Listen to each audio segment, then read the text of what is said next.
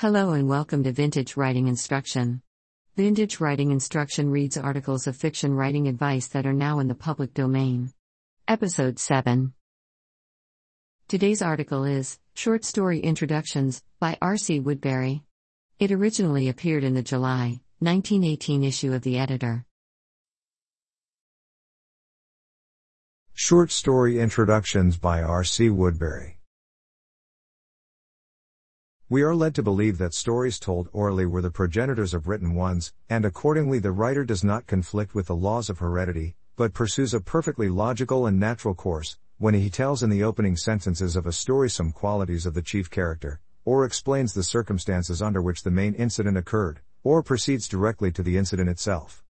Each of these methods has advantages, as the three are closely associated they are often found combined.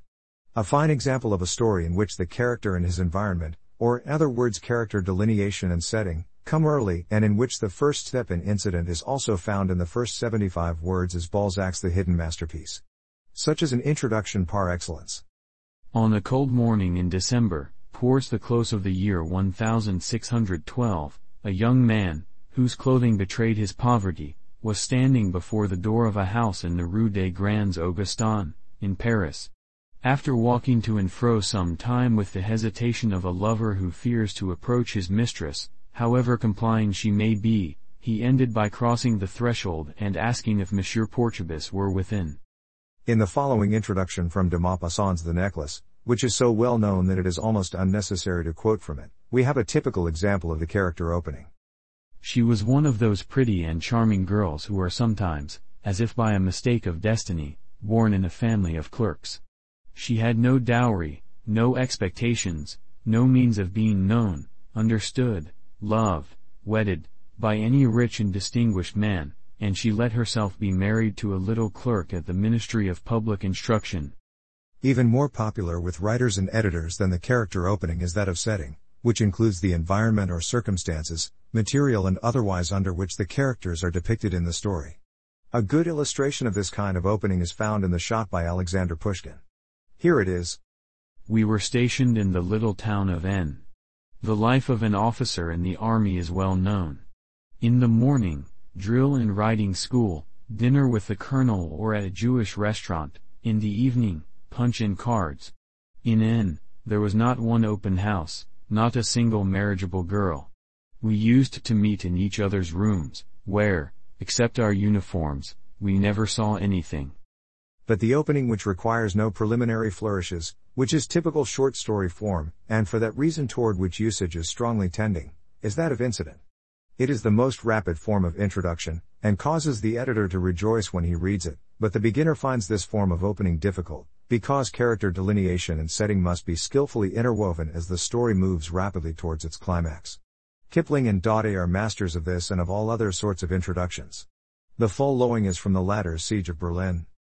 We were going up the Champs-Élysées with Dr. W., gathering from the walls pierced by shell, the pavement plowed by grapeshot, the history of the besieged Paris, when just before reaching the Place de l'Étoile, the doctor stopped and pointed out to me one of those large corner houses, so pompously grouped around the Arc de Triomphe.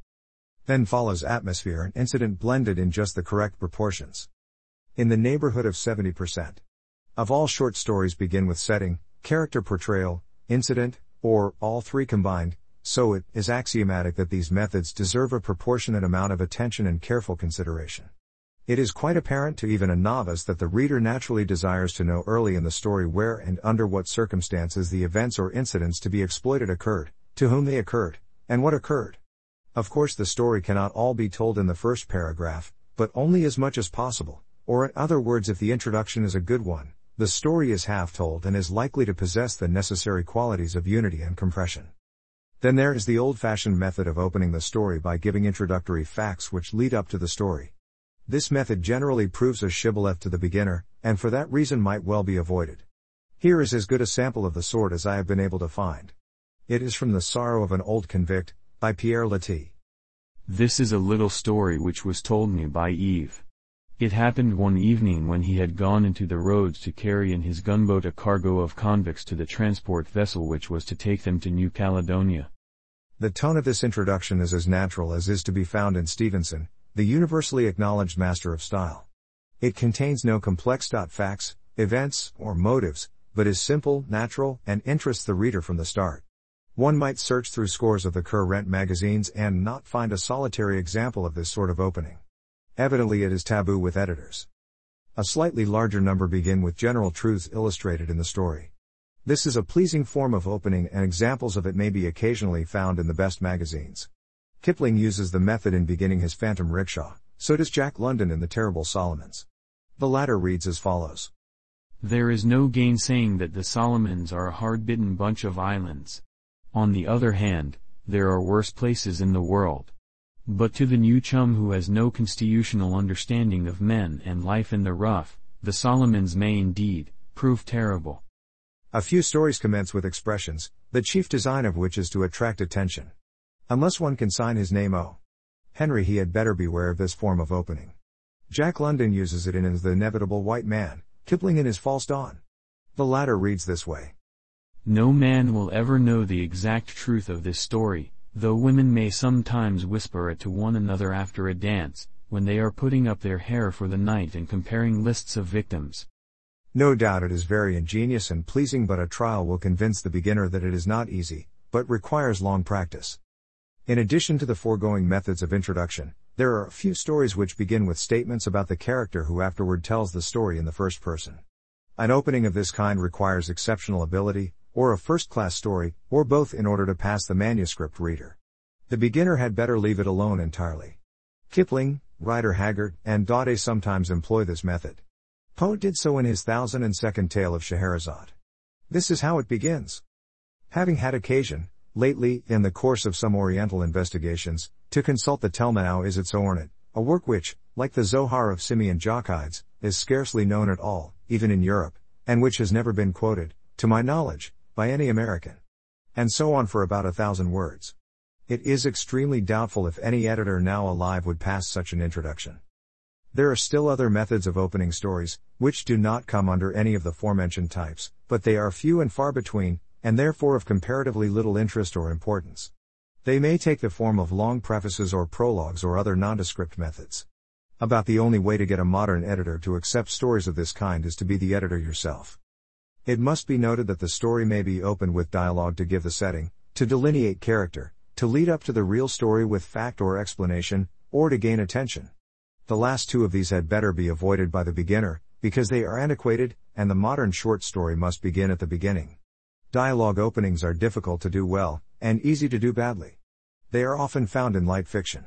Here is a sample from The Man's Wife by Ivy Kellerman Reid, which appeared in a recent issue of Snappy Stories.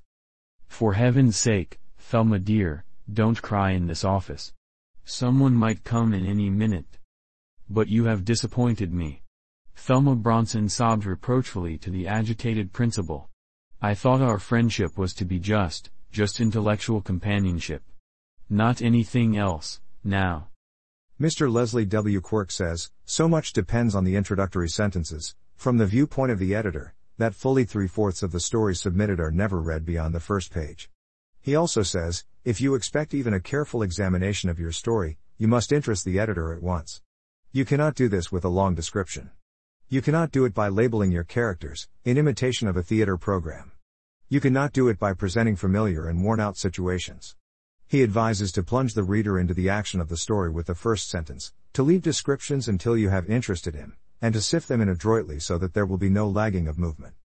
Different stories require different methods of treatment, and we must seek for the method which will best convey the impression we desire to make, but unity of impression cannot be obtained unless we have a suitable introduction. To sum up in conclusion, openings of setting, character delineation, and incident are the most common and the most important. The chief advantages of the first two methods are to place before the reader immediately the person to be exploited and the environment of that person. The reader will then be able to read all the details between the lines. The chief advantages of the opening of incident are that it launches the reader into the story without any preliminary flourishes. As in the Chinook vocabulary, every word must tell, and no time be lost, so that in these three and all other methods of opening, the story may be a short story, exploit a single chief character, a predominating incident, and be compressed in space as small as possible. That concludes this episode of Vintage Writing Instruction. For the full text of today's article, visit vintagewritinginstruction.com. To financially support the podcast in an ongoing fashion, visit patreon.com/vintagewriting.